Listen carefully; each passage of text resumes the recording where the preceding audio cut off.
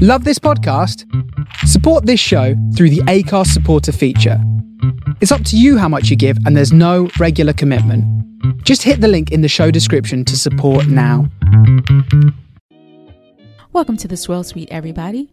On this short bonus episode, Tanisha and I, we received an advance viewing of this documentary called Sparkling, the Story of Champagne.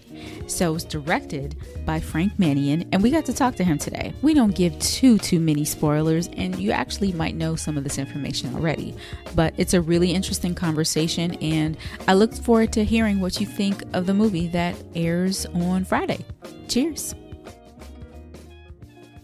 Yes, well, I'm Frank Mannion, and I'm the director of the feature documentary Sparkling, the Story of Champagne. I'm from Ireland originally, but have been living in England for over 20 years, basically since I left college.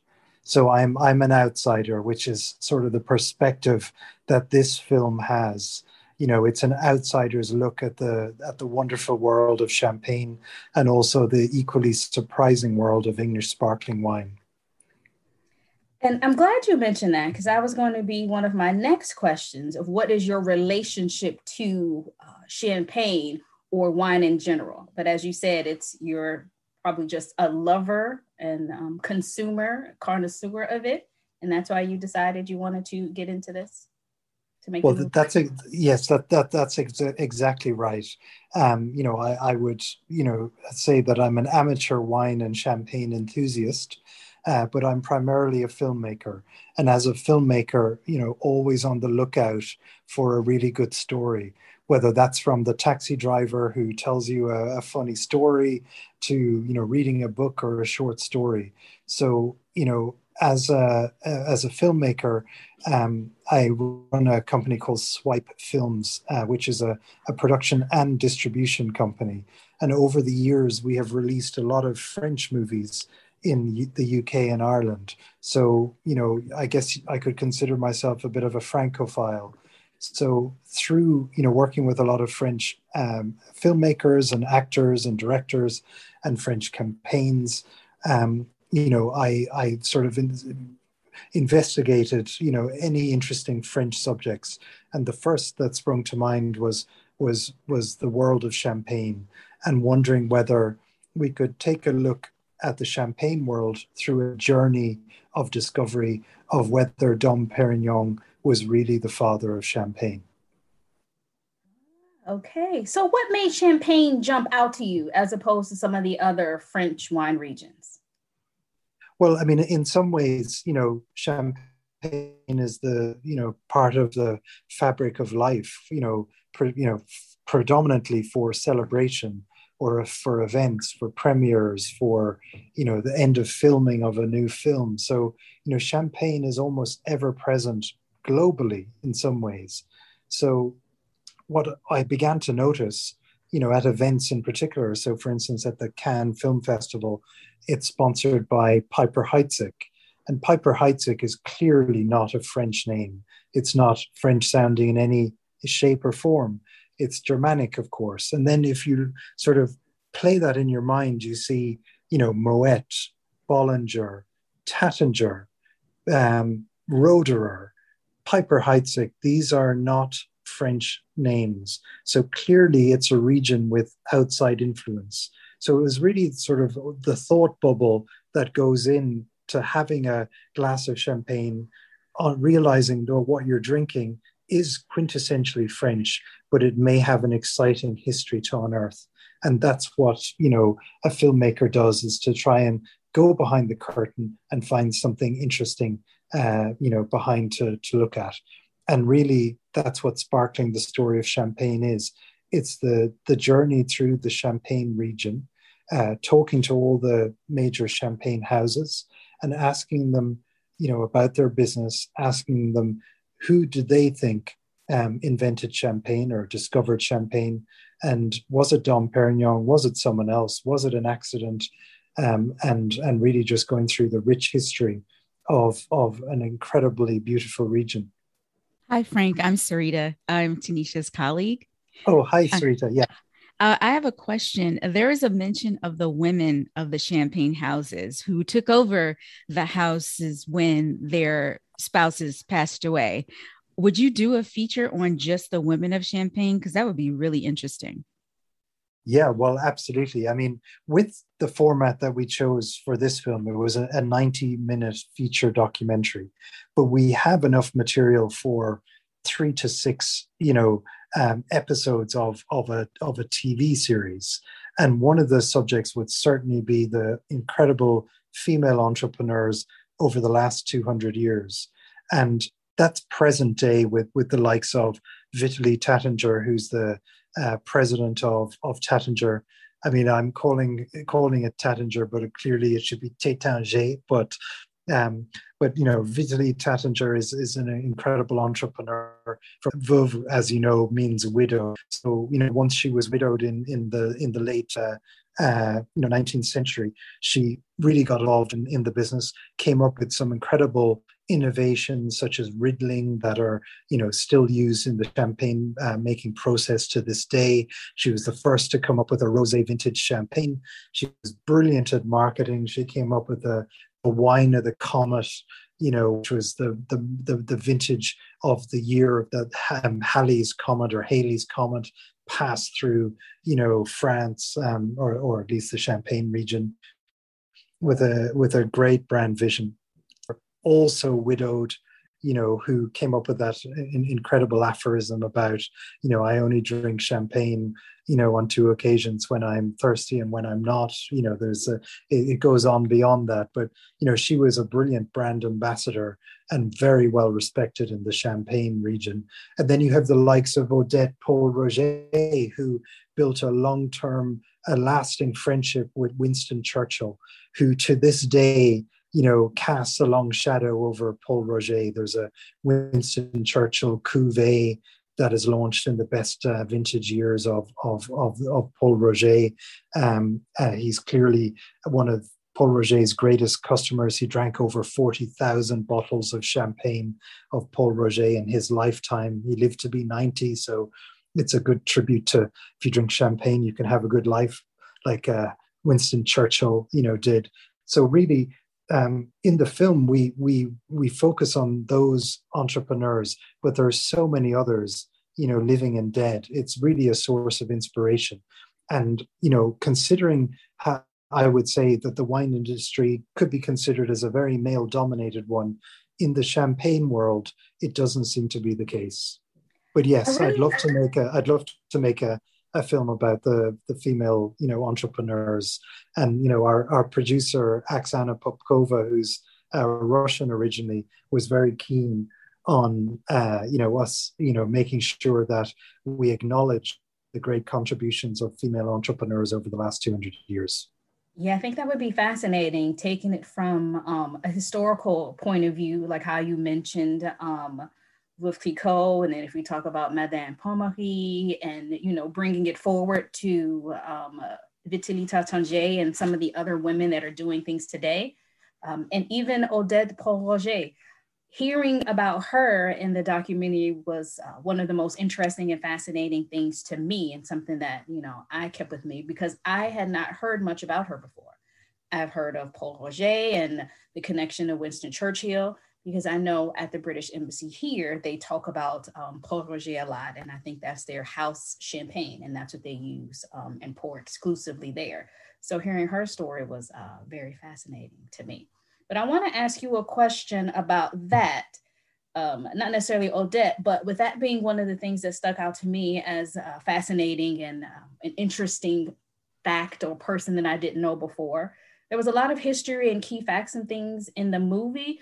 What was like the most interesting thing or most fascinating thing that you learned as a result of filming this? Well, I mean, I guess there was a lot of surprises, discovering that champagne was originally a red and still wine, that it wasn't fizzy, that the effervescence was seen as a fault for decades, if not centuries. That was a very big surprise. The other big surprise is the fact that, the English, can make an argument that they were in some ways responsible for discovering sparkling champagne. And, you know, we in the film, we look at two pieces of documentation that lend credence to that argument. The first is a 16th century treatise or paper in the Royal Society in Pall Mall in London, where a scientist called Dr. Christopher Merritt describes the method champenoise without actually using, you know, the term method champenoise, as to how Gloucester cider makers were using that process to make wine fizzy. Now that predates Dom Perignon by, you know, several years. And then there's a 1676 Restoration comedy, a play by Sir George Etheridge called The Man of Mode. And that describes aristocrats drinking sparkling champagne on the Mall in England. A character called Sir Fopling Flutter plays that role. And in real life, we got Stephen Fry, you know, who's a very well-known, you know, actor and polymath in the UK. He agreed to play the role of Sir Fopling Flutter because he likes a bit of mischievous thought on the fact that perhaps the English got there before Dom Perignon. So that was a surprise to see that there was some credible evidence to suggest that the English got to sparkling champagne before the so-called father of champagne, Dom Perignon. So yeah, there were pleasant surprises, you know, like that, you know, around the filming of the documentary. Now, when you showed it to the French, what did they think about that part of the English being the first to discover or create champagne per se? What did they say? Well, firstly, they were all pretty much aware of Christopher Merritt and the you know the 17th century document from 1662. So it wasn't a surprise to them. But I think their approach to it was, it really doesn't matter who discovered champagne or marketed it, you know, to become the fashionable drink that it is today and has been over the last 200 years. It really sort of is immaterial to them. It's not, they in the film, Jean-Baptiste Lecaillon of Louis Roederer, the Cristal winemaker, says, look, champagne doesn't belong to the Champenois, it belongs to the world. We're a region which has been overrun over centuries by the Goths, by the Huns, by the Franks, by the Russians. You know, it's been invaded by every major force that you can think of. So of course it's going to pick up outside influences. And in fact, it was the Germans and Prussians and the Alsatians who were responsible for seeing the potential in champagne and marketing it. And that's why you have those big names to this day, Krug, you know, Roederer, Piper Heidsieck. They were outsiders, entrepreneurs who came to the Champagne region, saw the potential, married, local ladies, and helped create this myth factory that is such a cause of joy and celebration all around the world today. So really, it wasn't a major, issue with them. In fact, in France, Canal Plus, the big French broadcaster, have acquired the rights to the film and will be showing it, later this year. So they clearly enjoy the sense of mischief that perhaps there's this sense of the English, have some form of a claim to the discovery of sparkling champagne. So clearly, they expect that the French audience will be there to see a film on this subject. But in the film, we leave it up to the audience to decide, what they want to believe or whose side they want to take. Okay. We couldn't find any American evidence that the Americans got there first. Oh, our country wasn't even in existence when they were fighting this out. So no, it wasn't us. That's right. I had a question about the marketing. I love the way that you captured how the champagne is marketed, with how it used to be marketed, how it's using events now. The most popular bottle seen on Instagram. Jay-Z was involved. So talk a little bit about the role of marketing in champagne. Well, yeah, the Jay-Z's Armand de Brignac is a very example of that. Jean-Jacques Cartier, who we interview in the film, is the founder of Armand de Brignac, and he came up with that name because it was the favorite character in a novel that his mother loved. So, as a tribute to his mother, he called the champagne Armand de Brignac, and that in itself is just a lovely story, just showing how champagne houses really are family businesses. So one of the greatest strokes of genius or good fortune is the fact that he didn't just stop at the name of Armand de Brignac.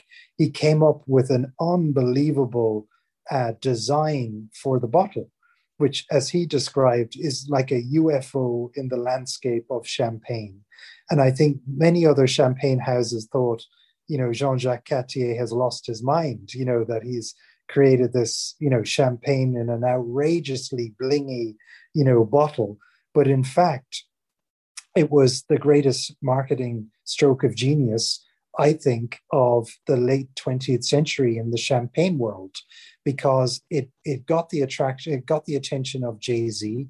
He was filming a video in Monaco, and the production team asked for a case of champagne to be sent to the film set in Monaco. Jean-Jacques Cartier invoiced as he would any ordering a case of champagne, and a bit like that Victor Kayam ad. I don't know if you remember that ad from the 80s.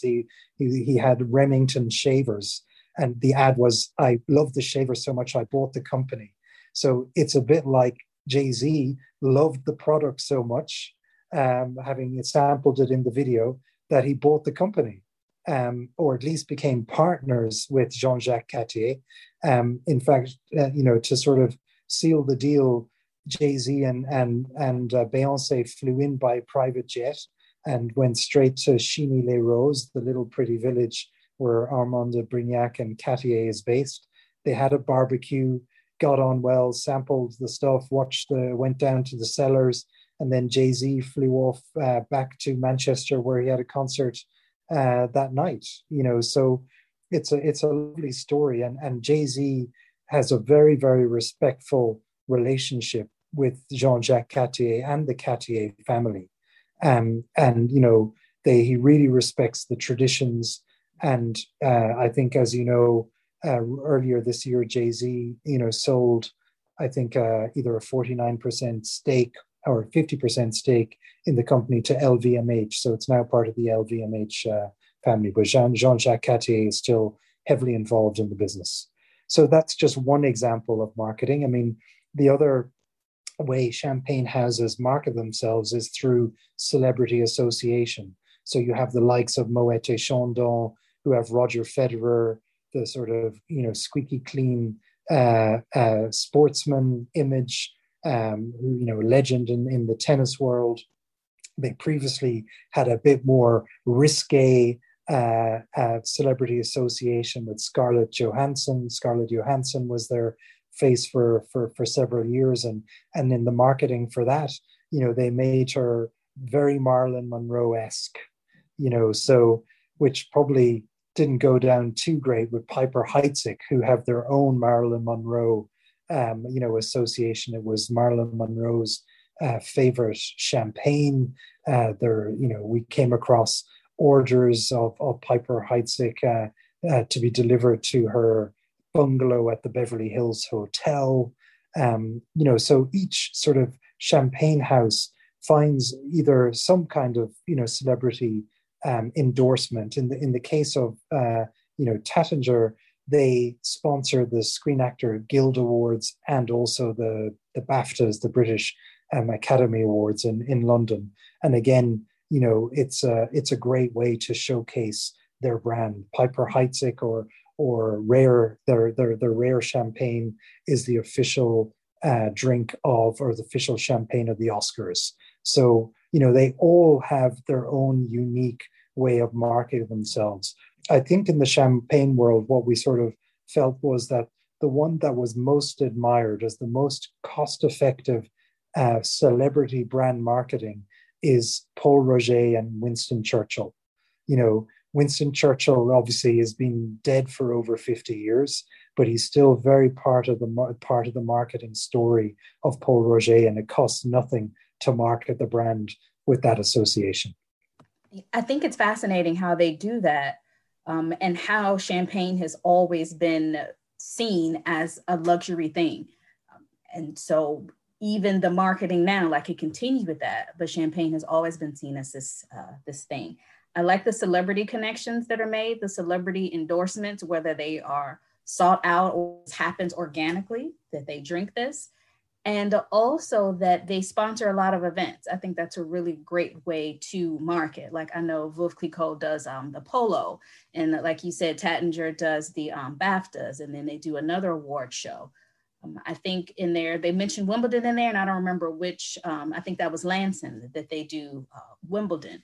And so having these brands market themselves as part of an event, or they partner as part of this event, that keeps them on this high luxury kind of thing, because people always look at champagne. Like you mentioned, they look at it for a party, a celebration, for their best.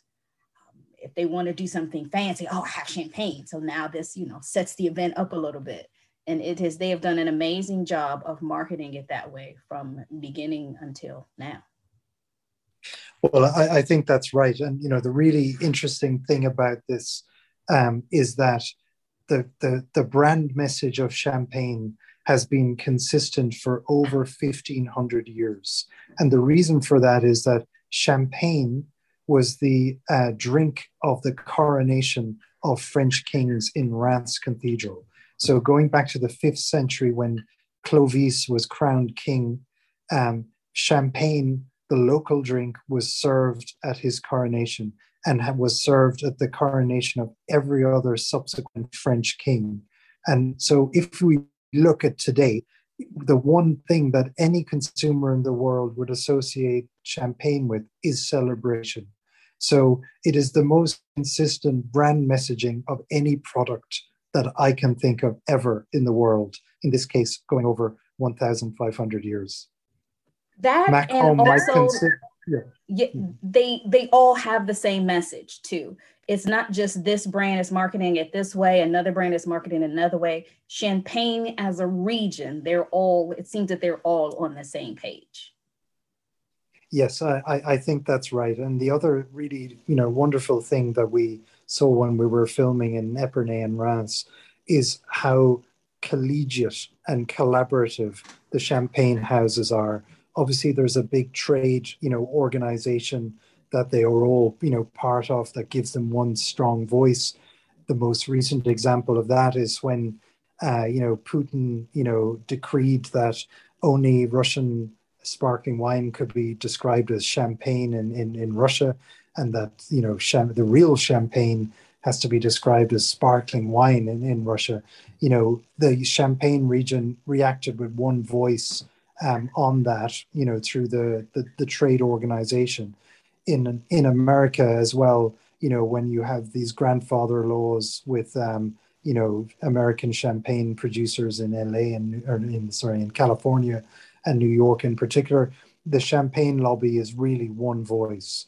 And that happens at a sort of global level, but also in sort of a local county level.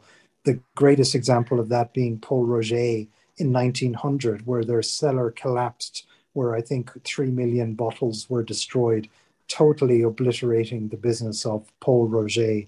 But the other champagne houses, rather than cracking open the champagne to celebrate the sort of death of a rival, instead helped to put Paul Roget back in business, back on his feet.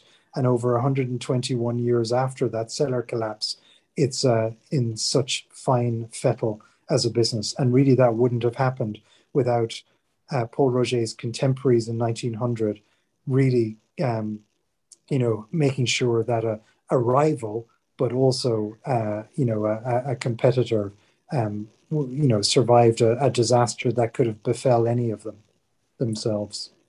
Now that's a story I did not know. Thank you for sharing that. Wow, that's fantastic. Well, For everybody to just come together and link arms and say, hey, we want to help you. Let's do it. So my question for the both of you is, do you think they're going to come together when climate change continues to affect the crop? Are they going to expand the Champagne region, or are they going to keep it close knit, and just keep it exclusive?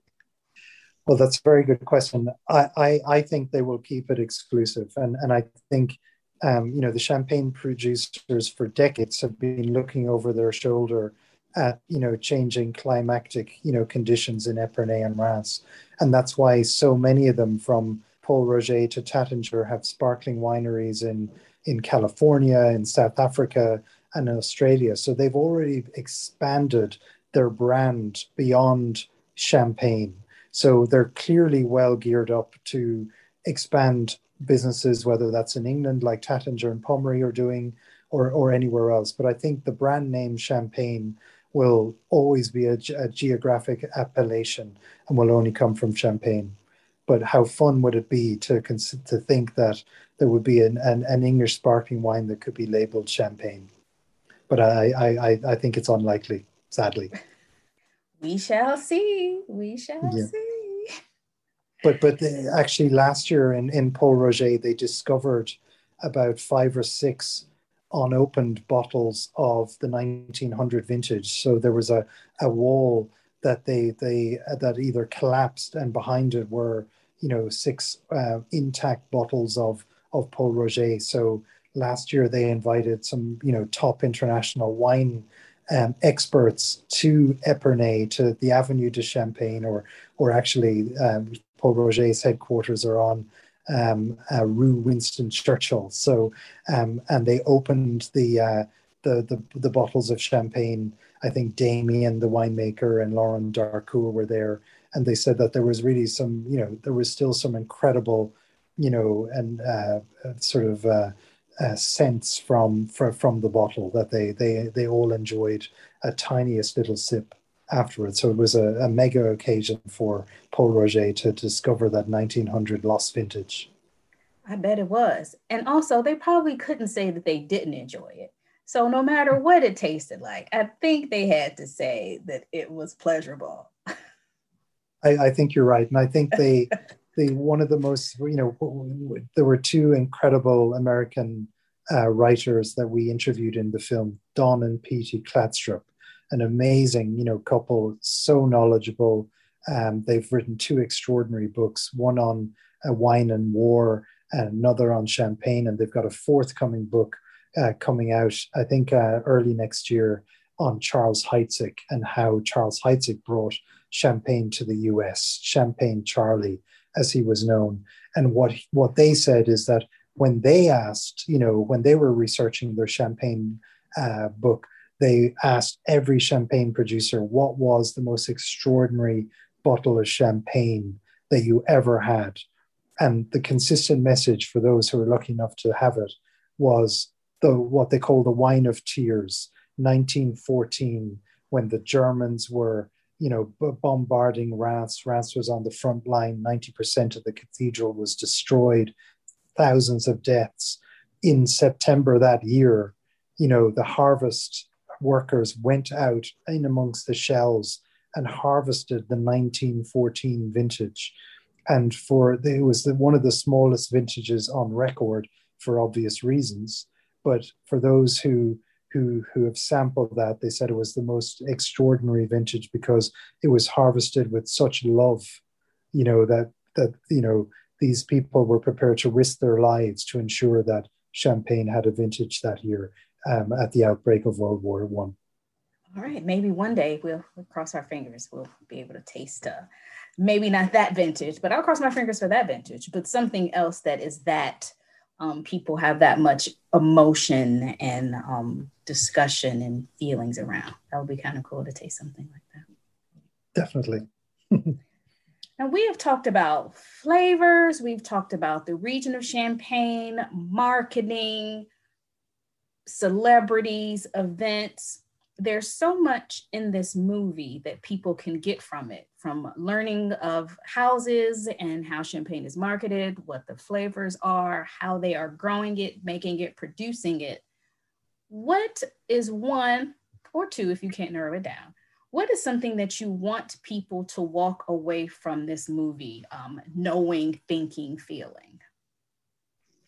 Well, I think especially in COVID times, we just wanted to create a bit of escapism.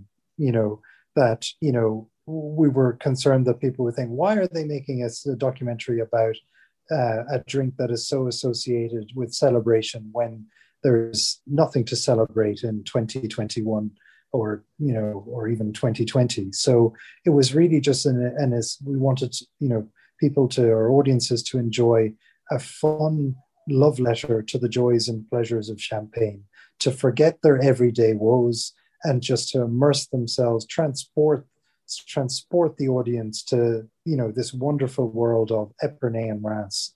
And really that's all we wanted to achieve. And we're at the good times and travel opening up. What we'd love to have happen is to encourage those who see it to book the next plane to Paris, check out the great sights of Paris, get on the TGV, less than a 30-minute journey from Charles de Gaulle Airport, and you're in this remarkable world that is so accessible.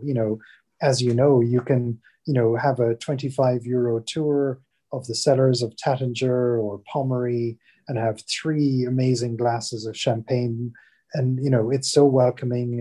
It really was a world that we really enjoyed immersing ourselves in, and we just hope that in the 90 minutes of the documentary that we do justice to the champagne producers who are featured in it.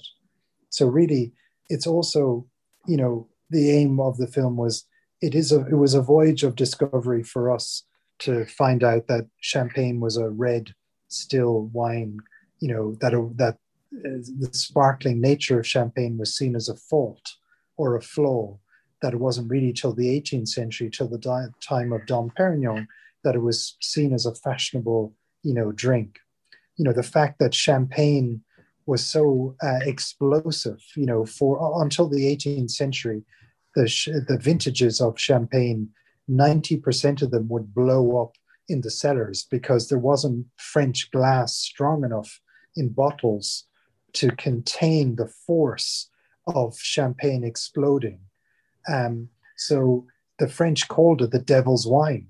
It wasn't really sort of known as champagne. It was called the vin de diable, so it was a very precarious working in the cellars of the Champagne region, because you had to wear a wire mask like the man in the Iron Mask, to protect yourself from exploding bottles. So again, it was the English who came up with the concept of reinforced glass. And that was, what led to the proliferation and exportation of champagne in the 18th century. So it was an English innovation that really, again, another example of outside influence that allowed the champagne product to export itself more safely on French roads. It wasn't really until 1715 when King Louis XV decreed that champagne could be bottled, that decreed that champagne could be transported on the main roads of France at the time. That was sort of the key moment in the history of champagne that allowed it to be enjoyed more readily by those outside of the Champagne region. All right.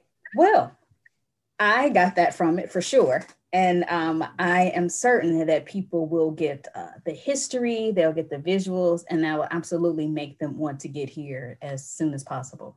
And if they can't do that soon, they can at least go to their local wine shop and buy a bottle of champagne and celebrate having watched the movie. It's 90 degrees here, so yes, I have to do this today. I'm going to get some champagne. Oh, fantastic. Yeah, absolutely. Well, and, what we're delighted as well that, Gravitas, acquired the rights to the US and they're releasing it, in cinemas and on all the major streaming platforms, on Friday. It's being released on Friday the 13th. So hopefully it won't be so unlucky for us. No, we are wishing it good luck. We're sprinkling good vibes on it right now. That's what we're doing. Yeah. And Tanisha, what's your favorite champagne? Oh, you might get me in trouble for saying this. I I'd say from the major houses, from the big houses, I got to go with Taittinger. Oh, wow. Good. That's interesting. Yeah. Yeah, Taittinger's great. Yeah. Really good. I like their bottles as well. Like we were talking earlier, how they have, artists, design their labels. Bruno Payar, does that as well. Oksana Popkova, our producer, Bruno Payar is her favorite, by a long shot. Yeah, remarkable man as well. Yeah. Yeah. Mm-hmm. So many good ones. That's why I'm like, oh, which one could I say? Yeah. But yeah, that one definitely. I usually keep a bottle of, because I'm thinking now, like, what do I have a bottle of here? That is one of them. Yes. Well, Frank, thank you so much for your time today. I really appreciate it. It was fascinating listening to you recall some of the moments from the movie and the history, just the amount of things you have just in your head, and then also things that we saw in the movie. It was a real pleasure talking to you, and we wish you the best of luck with the release of this film. And yeah, thank you. Well, it's a real pleasure talking to you both as well. And thank you so much for, making us part of the podcast, and, and best of luck with your other contributors for this series as well. Thank you very much. Have a great afternoon. Awesome. Well, as they say in France, au revoir and santé. Right. Au revoir, santé. Okay. Bye. Bye. Bye-bye. Bye.